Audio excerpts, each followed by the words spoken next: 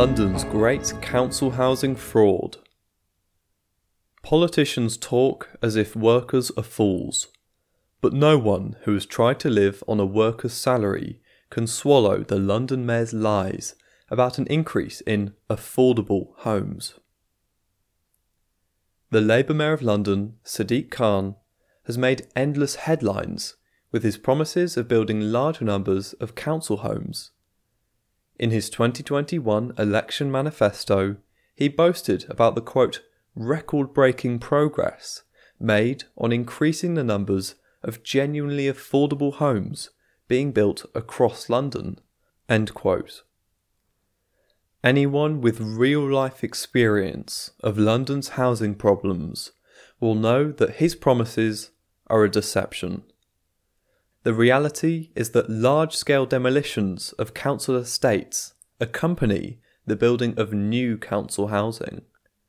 The Mayor and London's local authorities are following a right-wing agenda of restricting the availability of council housing. At the same time, they are trying to appear to respond to working-class pressure to do something about the homelessness crisis by generating misleading headline figures for the numbers of new-build social properties. Demolition ballots on council estates facilitate the whole process. These ballots are being conducted in a grossly undemocratic and rigged manner, exposing the sham nature of democracy in a capitalist country like Britain. The housing situation for many in London is desperate. As of September 2021, 59,160 households were in temporary accommodation in London. Families in temporary housing are typically living in inadequate, overcrowded properties. They have often been housed out of boroughs they were previously living in, away from schools, employment, and family support networks. Living in temporary accommodation can affect the education and development of children and cause family stress and relationship breakdown.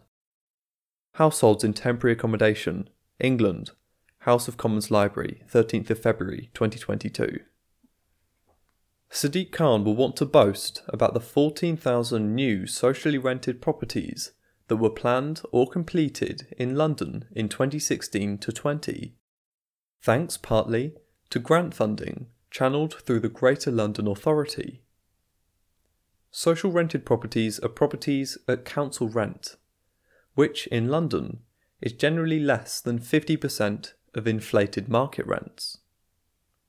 He may be less willing to highlight the 7,800 demolitions of socially rented properties that were planned or completed in the same period. Figures calculated from the Planning London Data Hub, Greater London Authority. What is the point of building new social housing while demolishing existing stock? To be clear, the new social housing is generally part of super dense developments of high-rise blocks. It's not as if they're knocking down unpopular blocks of flats and giving everyone new houses with gardens. The reality is that the whole thing is a confidence trick. The Mayor wants to announce impressive figures for new social housing stats, but he is working with local authorities that do not want significant expansions of social housing in their boroughs. It is the local authorities that devise the schemes the Mayor approves, and they favour gentrification. Ultimately, the housing decisions of the councils are approved by the elected councillors. Both Labour and Conservative parties are very much parties of the middle class now.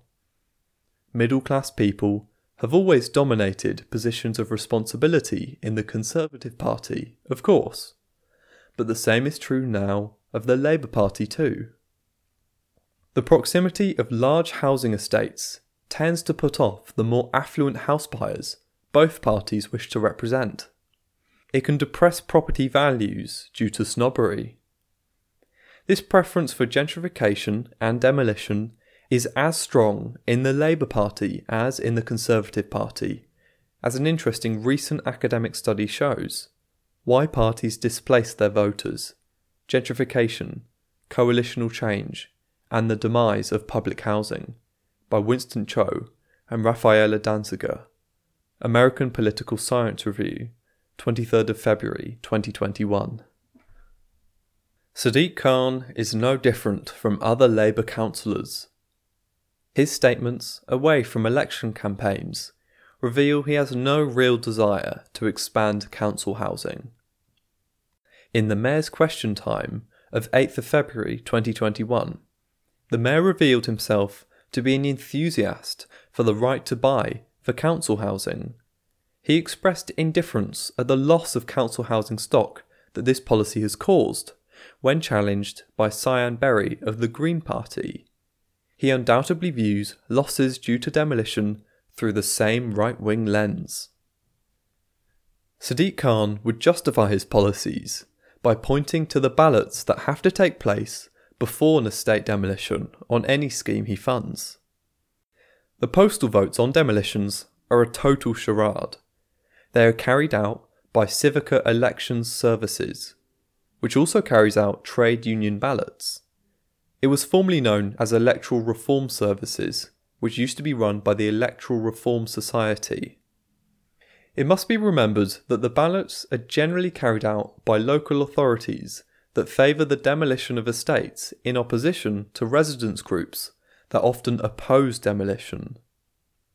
A London housing activist made a Freedom of Information inquiry regarding a ballot on demolishing Tottenham's Love Lane estate. The emails this inquiry revealed demonstrated completely undemocratic practices by Civica. Communications between Haringey Council and the ballot administrator CES by Paul Burnham, What Do They Know? 28th of November 2021. For example, Civica gives lists of all those who have not yet voted during the postal ballot to the local authority, but denies such lists to any group opposing demolition. Civica officers then go to these addresses with a mobile ballot box for the residents to vote, with the council officers often accompanying them.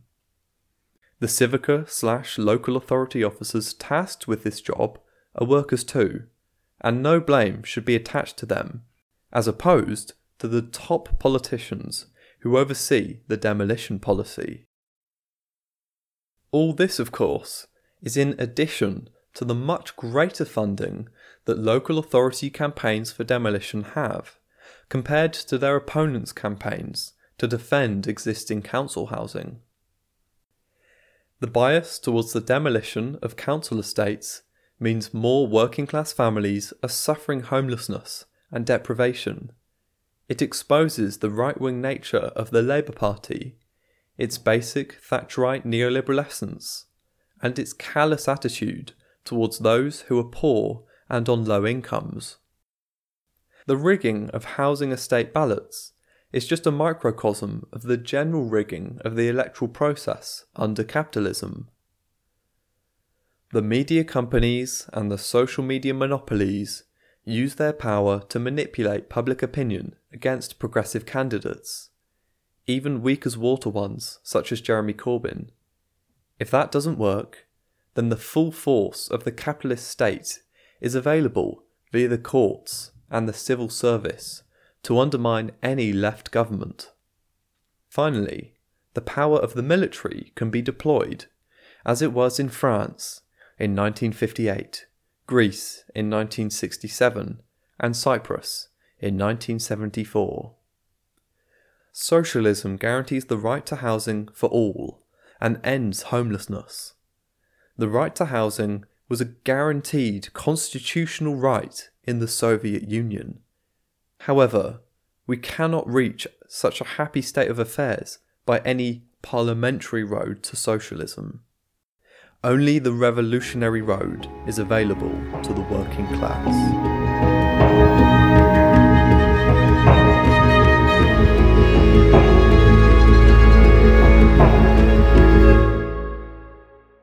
Thanks for listening to Proletarian Radio. We aim to bring you the best Marxist analysis on current affairs revolutionary history, and theory. Do like, comment, subscribe, and share our content to help us reach the widest possible audience. We are a small organization with limited resources, and we need workers' support if we are to grow and fulfill our mission. If you are able to make a one-off or regular donation, no matter how small, please visit our website at thecommunists.org and register as a supporter.